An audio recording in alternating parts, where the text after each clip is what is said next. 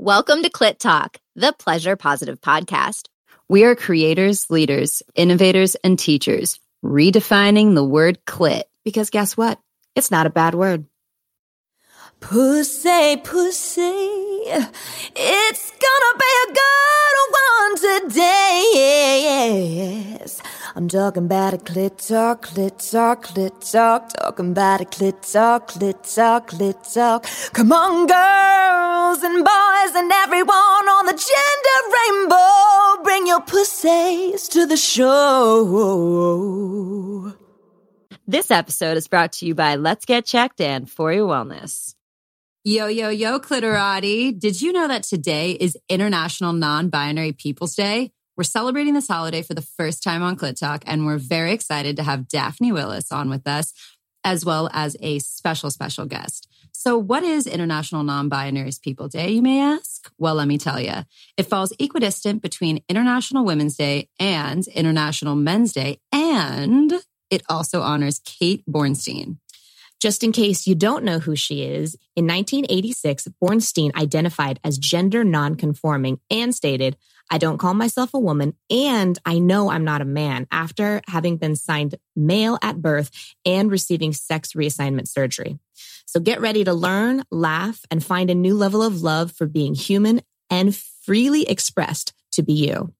So we have a very special opportunity to collaborate with the Los Angeles LGBT Center. Since 1969, the center has been the champion and unstoppable force in the fight against bigotry and the struggle to build a better world where LGBT people thrive, healthy, equal, and complete members of society.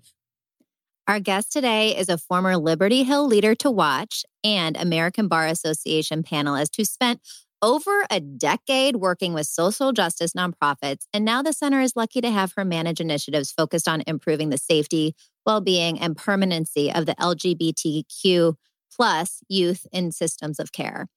She is a multiracial, queer, femme certified HIV testing and prevention counselor, and get this, she self-designed her college studies on inequality and oppression in Vermont. This woman is the definition of what it looks like to dedicate your life to a mission and make a profound difference on a global scale. I am honored to introduce Ariel Bustamante. Welcome. Thank you so much for being with us. Thank you for having me. I'm so excited. At least you're an underachiever, you know? Yeah, I mean, God, like the longest ever. So and that's just my abbreviated bio. I'm sure. I think, I don't know. I think it's pretty short. I think you need to add a few things there. Oh, that's amazing. Well, thank you. We are so honored to have you here today. And we have so many questions for you. The one right off the bat, which I'm sure a lot of people have, I know I have, is exactly how many gender identities are there? Like, is there a number? What are they called? What do they mean? Like, can you just walk us through the whole gamut? Yeah, that's a really good question to start off with because it's definitely one of the more common questions that people ask us, especially when they are new to learning about sexual orientation, gender identity, and gender expression. And the answer is that there's not really an answer to that, which, you know, one thing I will sort of give a disclaimer to this conversation is that while I get to do this educational work and the center gets to do this educational work, you know, we are not the end all be all authority on how we get to define these words and that sort of thing. So I want to give that caveat as well as the fact that, you know, I'm not a non-binary person myself, and I'll talk a little bit more about that later, but just want to acknowledge that piece. So to your question of how many, you know, dozens, maybe more. Every culture, every society has so many different words that they use to describe gender identity. And I think more and more as folks feel safer and comfortable being out and talking about that, then we're able to create new words to affirm who people are. And just to confuse us further, there's no definition. That's great. So in answer to your question, no. Yes. Yes and no. Yes and no. So you just have to ask the person, right? If it sounds like it's an individual thing, which is a lot of what we talked about with Daphne last week, you just ask what they prefer to be called. It is. It's almost also, if you see it, it could be more confusing. It could also be less confusing when you don't have to necessarily be defined by something that's external from your own feelings. Then it also can be more liberating as well and less confusing. So, but isn't it rude to be like, so what are you? You know what I mean? Like how do you broach that conversation? What is your gender identity? Right. I mean, we wouldn't typically do that, right? We wouldn't operate throughout the world unless we are, for example, a clinician or a nurse or something like that, where we might need to know that information for some reason. But typically when we're interacting with folks throughout any given day, we're not going to ask them for potentially really personal information about them. And regardless, right, if somebody does share that bit of information with us, we want to be able to reflect back that language that they use. So like you said, Katie, just going back to how folks self-identify. And if you're not sure what that means, you can just say, thanks so much for sharing that with me. Can you tell me a little bit more about what that means to you? Because like I said, one definition that we may have for non-binary may look very different from person to person, just like with any of these other words that we talk about. And just for our listeners, can we redefine what non-binary means? Just in case, I don't know. Yeah, so non-binary is a gender identity term used to describe people who understand their gender identity to exist outside of the gender binary. And so some folks who are non-binary consider themselves to be transgender, and other people don't. That's not necessarily true for all non-binary folks. And when I say the gender binary, I'm referring to this particularly in the United States, this idea currently, right, that folks are either a man or a woman, and there's not any sort of in-between or any other variation. So how do you feel society has defined feminine and masculine identities in general? Yeah. As I mentioned, this acronym SOGI, you'll probably hear me say it a million times before we're done. It stands for SOGI, SOGIE. It stands for sexual orientation, gender identity, and gender expression. I like to kind of ground people in that particular acronym rather than LGBTQ+, because we all have a SOGI, whether or not we're part of the LGBTQ+ community or not. But we don't typically think about it in that way, right? So we only think about queer and trans folks having these elements of identity. And yet, if you were to sort of think about those words and how they apply to you, chances are you would also be able to say, oh yeah, I have these different elements. So all that to say that I think, largely, we have, as again, a society really looked at things being along a binary, no matter how you look at it, right? So we have this whole idea that if you're assigned female at birth, your gender identity is going to be a woman, you're going to be a feminine woman, based on sort of whatever those societal expectations are of femininity at the time. And then also that you're going to be attracted to men. And then there's sort of the inverse, and that goes to the binary piece that either, you're assigned male at birth, your gender identity is man, you have a masculine gender expression, and you're attracted to women. And so back to your question as far as, how do we look at sort of masculinity and femininity and that shaping identity? I think even today in 2020, where there's been a lot of great work done to kind of unpack all of that, folks still often have this fixed idea that folks will fall more towards a pole of the binary than again have that variation.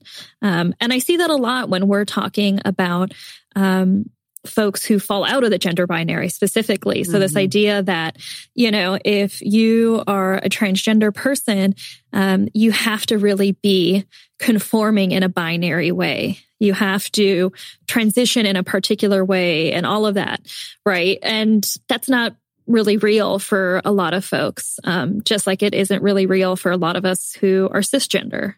And today is non-binary People's Day. So it's the opposite of born identified female, grow up feminine, and you're attracted to men. It's not that. It's non-binary. Yeah. So non-binary has to do with your gender identity, meaning who you see yourself to be when you think about yourself as far as these different terms of being a man, a woman, or something else, right? And non-binary doesn't tell us anything about who somebody's attracted to. It doesn't tell us about what their sex assigned at birth is.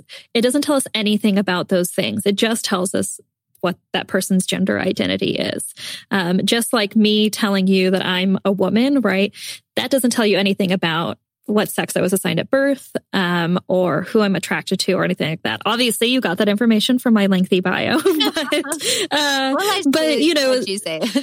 Tell us. Yeah, but we want to go back to how folks identify and, you know, not making assumptions about knowing other elements of somebody's identity because they've shared just one piece of that. It's just that, right? So if somebody shares that they're gender fluid, that's one piece of information we know about them.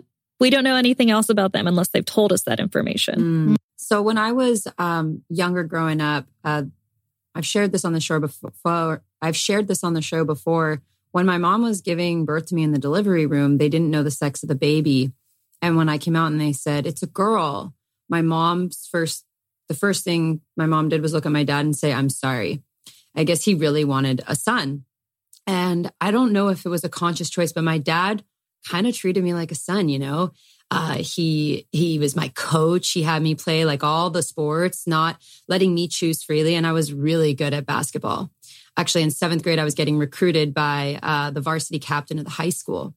And I love basketball. It was my bonding thing with my dad. I was like MVP of the co-ed league, like no fucks given, right? I loved my life as an athlete growing up.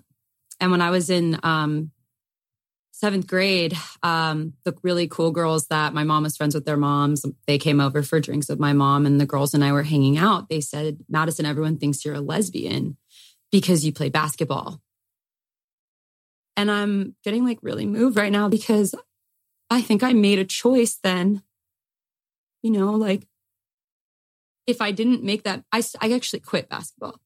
And then I started hooking up with guys. I started doing a lot of sexual things at a young age. And a year later I got slut shamed on MySpace publicly by some of the cool girls that heard that I gave a blowjob to an 8th grader.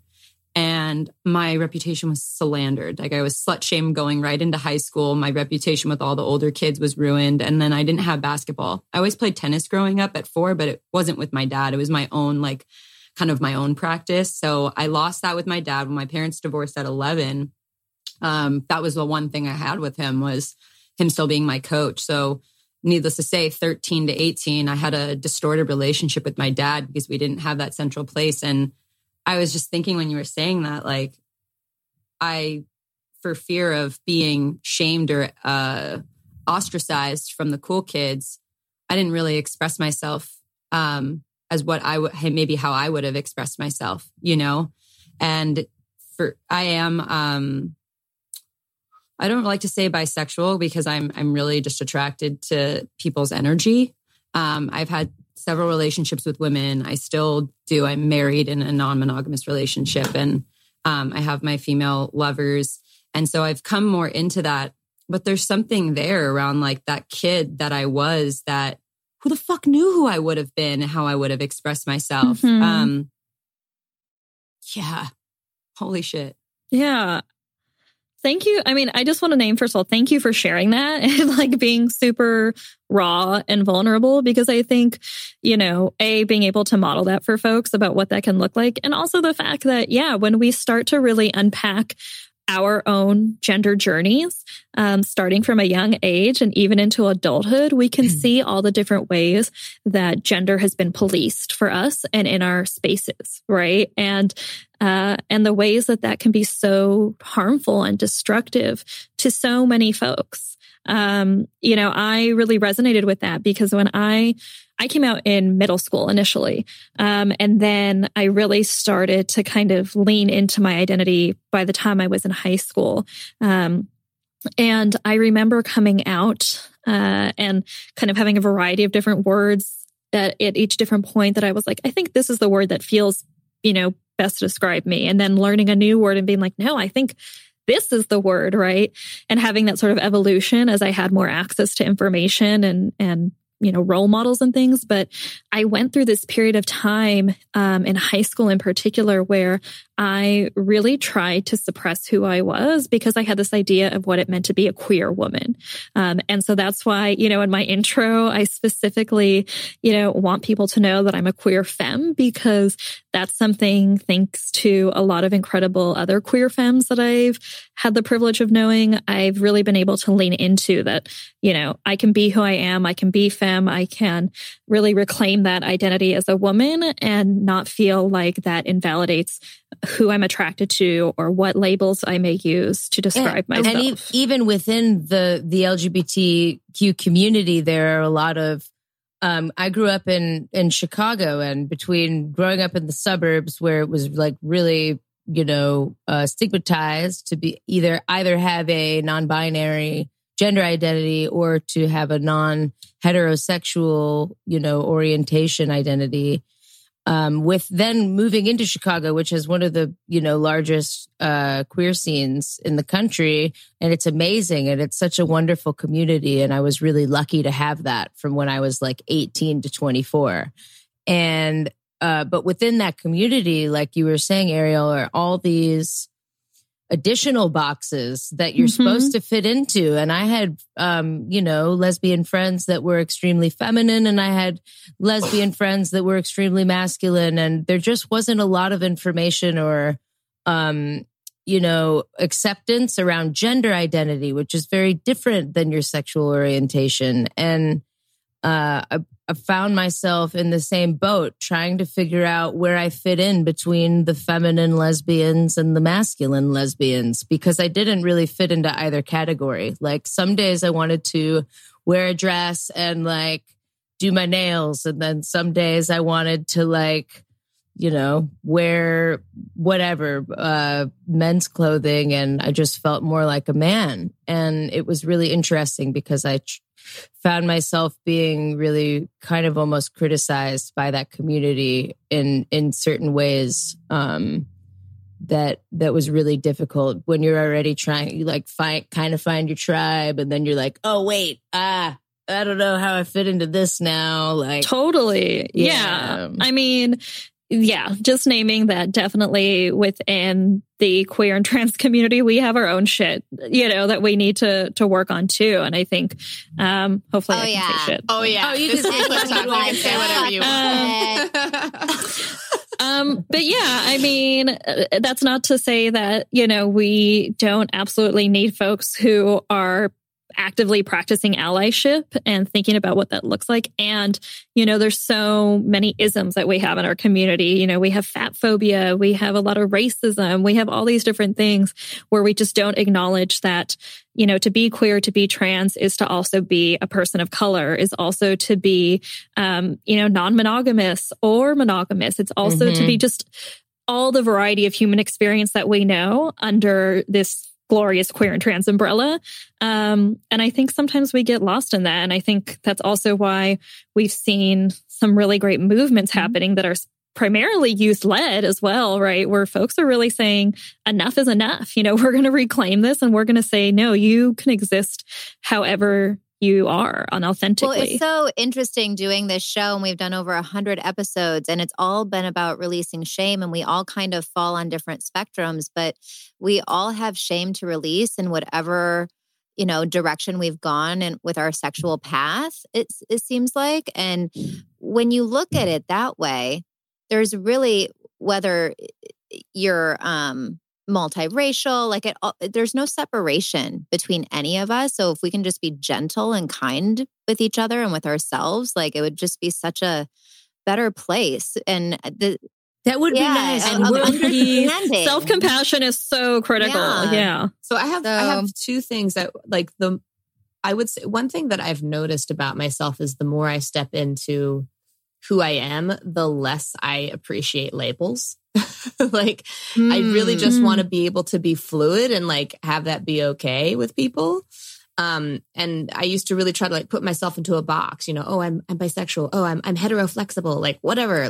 I'm just fluid. But I'm just thinking about for anyone out there listening to this right now who is considering that they may be fluid in their gender identity, and they're trying to figure it out. Does anyone have any advice or how to really like figure out what your own personal truth is, or anyone have any experience with that?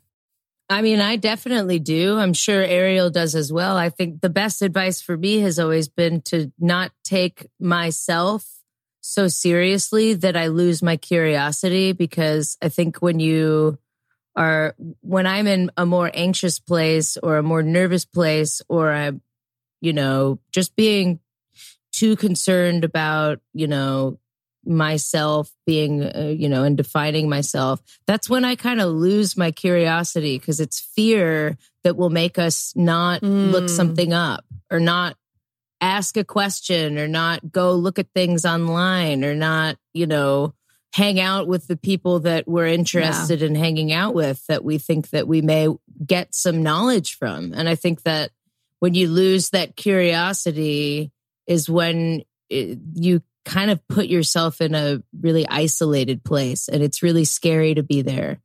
And, there are communities online and in person and everywhere, all over the place. Even if you just go on Instagram, I would also recommend definitely reading and getting the vocab, because no matter what, like I've also been in recovery for 4 years. I've also been through sexual trauma. I was sexually assaulted and raped, and, experienced PTSD and things like that. And I can tell you one thing: when you have words for things and you have vocabulary, it takes away the fear and the shame and the feeling like you don't exist. Because when there are actually defined words for things that describe how you feel, you automatically feel connected to the world and society. And you're shown proof that other people have experienced the same thing that you have experienced. Really good advice.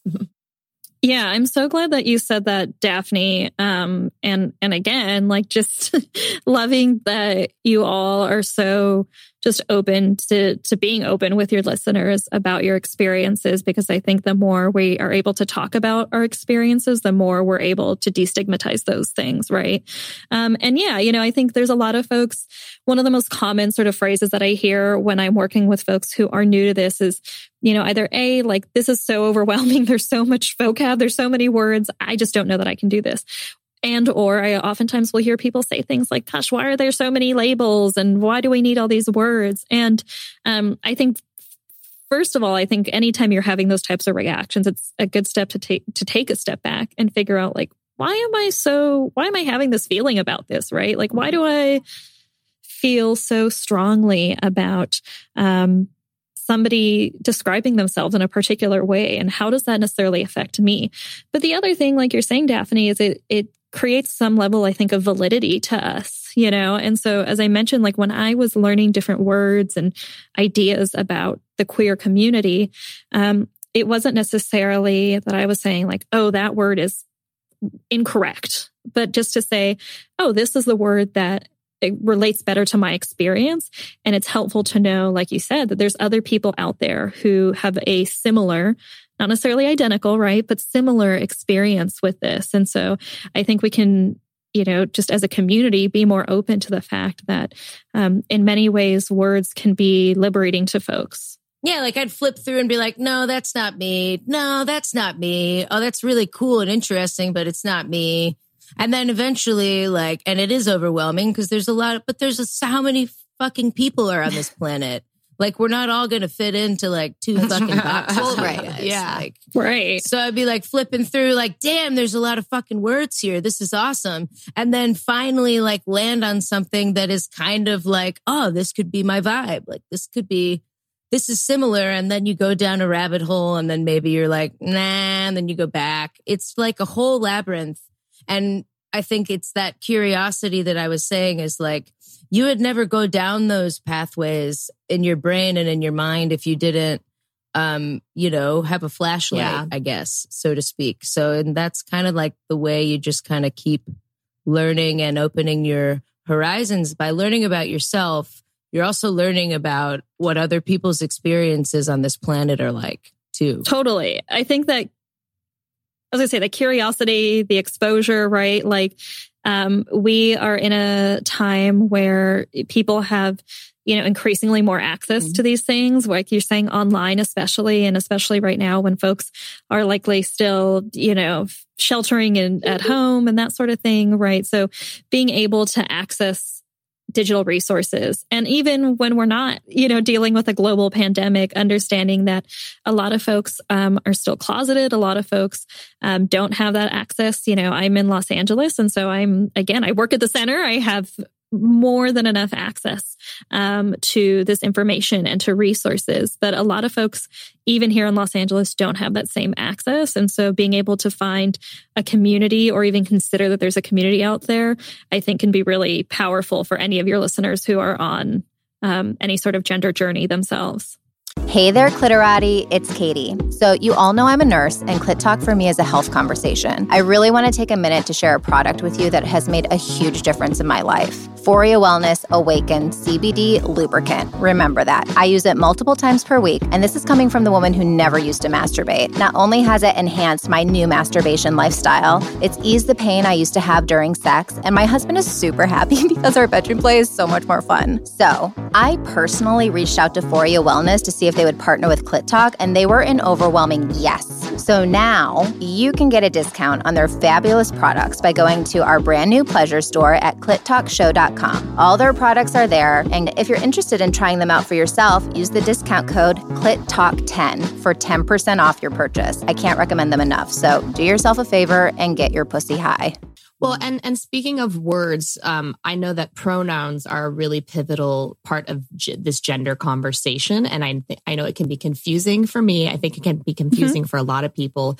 Can you kind of go through maybe like a pronouns for dummies version of how it all works? Totally. So I'm going to take you back to like third grade grammar, something like that really quickly. And pronouns are the words that we use in the English language to refer to somebody when we aren't using their name. And a lot of other languages have pronouns and a lot of other languages don't have pronouns. So it's not something exclusive to the English language, but it is something that, again, certainly all of us doing this have more exposure to. So there's this idea oftentimes that I hear that pronouns and your gender identity automatically correlate. So because I know your gender identity, I know your pronouns, or because I know your pronouns, I know your gender identity. And I definitely want to kind of dispel that, because just like with these other elements of identity, that's not necessarily true. So for example, my pronouns are she, her, and hers. And then in Spanish, ella, because I'm Latinx, and I speak Spanish. And I basically have listed them out how you would conjugate them, meaning in different tenses and different parts of the statement. She's running late, that's her bag, all those different ways, right? And then some other common pronouns that we are, most people are familiar with are he, him, and his. So can you get that for him? He needs a cup of water, right? And then they, them, and theirs is a really common set of gender neutral pronouns. And for any of you out there who are cringing at the thought of using they, them, and theirs for an individual, I have a couple of words of advice. First of all, if you're really stuck on what the rules say or don't, which probably if you think about it, you're not, right? Like how accurate are we with our grammar 100% of the time? But all that to say that Webster's Dictionary and a bunch of other dictionaries have signed off on this. So they've given their stamp of approval that they, them, and theirs can be used as singular. But beyond that, it goes beyond grammar rules and dictionaries and any of that stuff, right? It's about affirming people and who they are. And if we have to make a conscious decision to ourselves to say, do I treat this person with respect? Or do I follow some arbitrary rules of grammar? I would really hope that folks are thinking about affirming somebody rather than sticking to some rules that, again, we probably don't follow. And the thing with they, them, and theirs, because a lot of people tell me that they're struggling with that in particular, is we use that much more often than we realize we do. So, throughout any day, I would encourage folks to kind of think about like, when am I actually using pronouns? If somebody leaves a voicemail, you might say like, hey, Daphne, can you give them a call back? Right. And I just used them for singular. So it's only until somebody then asserts like, hey, these are my pronouns, please use this when referring to me, that suddenly, folks may become, sort of up in arms about, oh my gosh, the rules of grammar say something else, That actually just totally cleared up so much for me mentally when you used it in a sentence like that. Like it totally, and I was listening really actively because I am one of those people that has had a weird, not that I like I don't care what people call themselves. I just didn't understand it. Like because I'm an English major, so I'm very hung up on grammatically correct. So you are wedded to the grammar. Writer. I'm also a writer. I'm a professional songwriter by trade. So that's what I do is I work with words. So it was a difficult one for me to wrap my head around. And I really like to fucking understand things when I'm speaking to somebody who would ask me to do that. I really want to fucking know. And I really want to be behind it and support them and be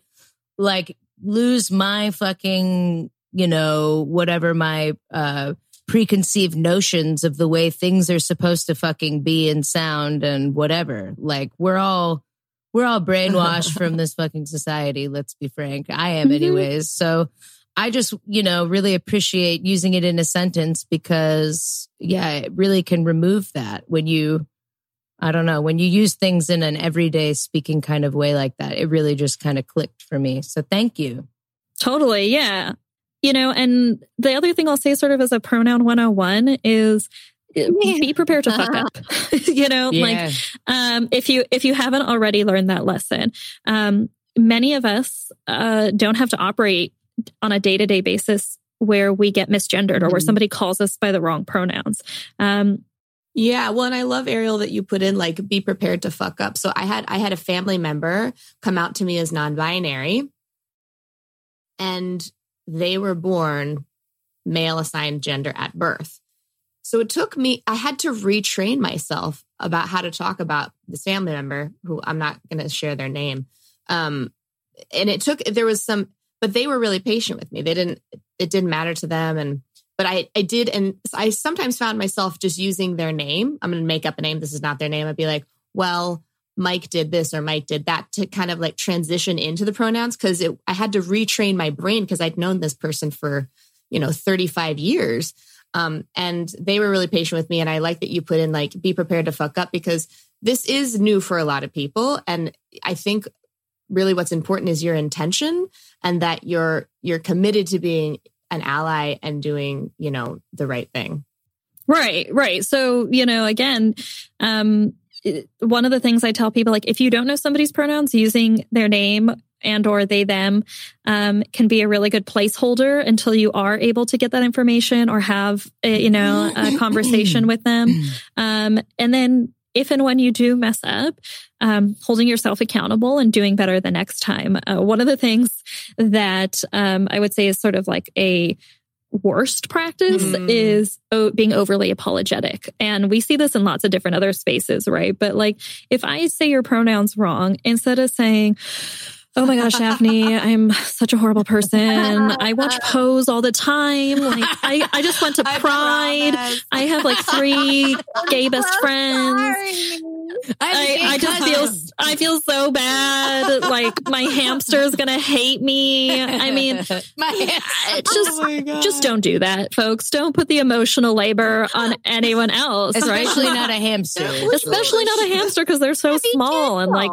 I don't. They just want to get on their wheel and fucking run it off, Yeah. At least my fake hamster. I wish I had a hamster. But right, instead of doing that, we can just say, "Oh my gosh, I'm so sorry. I'm going to do better next time."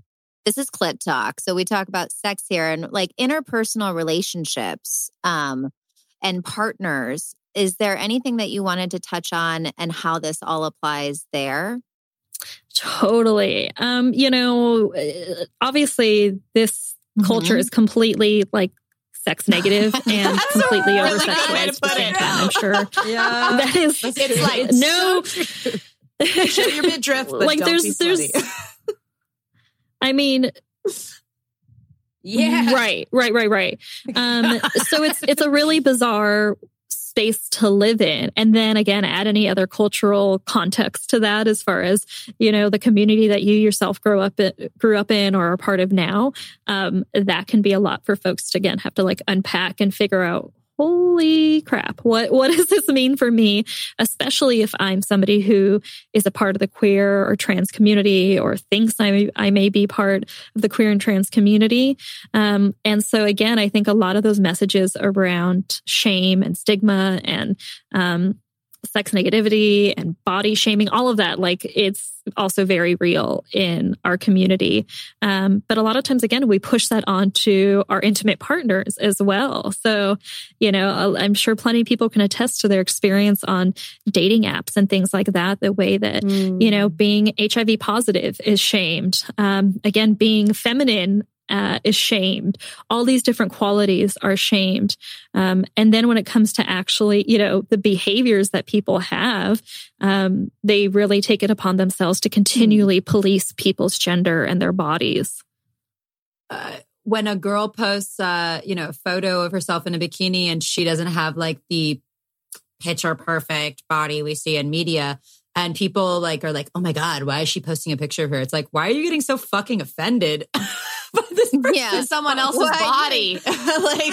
Right. The fuck? Like, keep scrolling. If it doesn't float your boat, then just keep going. Baskin Robbins, there's a flavor for everybody. Exactly. Everybody likes right. It's not for you. I like you.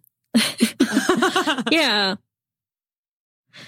And then the other thing, though, on the other hand, that I would say that is really amazing is a lot of what we know about today and like, I think where we're at in talking about sex positivity and body positivity, I would argue sort of started in the queer and trans community. I think because folks were constantly othered and cast out and seen as, deviant, folks were also at the same time able to, again, to reclaim that and be like, you know what? As a community, we're not going to kink shame. As a community, we're going to talk about things like non-monogamy more openly because we're already on the margins. Yeah. So fantastic. Yeah. Yeah. I will say, though, that being bisexual, I have friends who are, and know people that are bisexual. And I think there are still identities, like within every community, within any identity, there's multiple identities. And I think we just have to, realize that it's all a spectrum. But I just know that there's a lot of people that shame bisexuality within the queer community as well. Wait, biphobia. Biphobia is so real. Biphobia is so real. That's a whole nother episode. It is an entire other episode. Well, they say pick a side or you're just a slut or like you don't figure your shit out. Like, it's a whole fucking thing. Like, and there's even this like idea that really only women or folks who are not men can be bi. So there's this thing like, being bi is really just like a gateway to to coming out as fully gay. Right. If you're a man. And if you're a man, you're actually really just gay and you can't be bisexual. Let's do a whole episode on this. Yeah, that's there's no way you should be, But it is super interesting because like for me, when I came out, and I keep coming back to me, but I'm thinking about the ways that this has transformed myself and the work that I do. My partner and I have also gone through a pretty extensive journey around our identities, and he would totally be comfortable with me sharing this with you all. So I just want to name that I have his consent to share that. But I remember, again, coming out and going through, again, different words to describe myself. And then him coming out as transgender. He's a trans man. And he's been living authentically as a man for basically as long as I've known him. But as a couple, I was along the journey with him as he began to really be able to transition in a lot of different ways. But when we got married, people were like, so you're straight now. And I was like, no, I'm still queer. And he's also still queer because that's how he identifies. And people's minds were blown. They were like, first of all, he's trans. but he's bi. What does that mean? I can't do the math. And then for me, they were like, oh, the math is clear. You're a woman. You're with a man. Yeah. You're straight now. So, again, like these, we're constantly having to do this work of having to make sure that we're seen in the way that we want to be seen. And that with our partners, I think as a community, folks are really also doing work to make sure that we affirm people's bodies and that we talk about their bodies the way they want them to be talked about.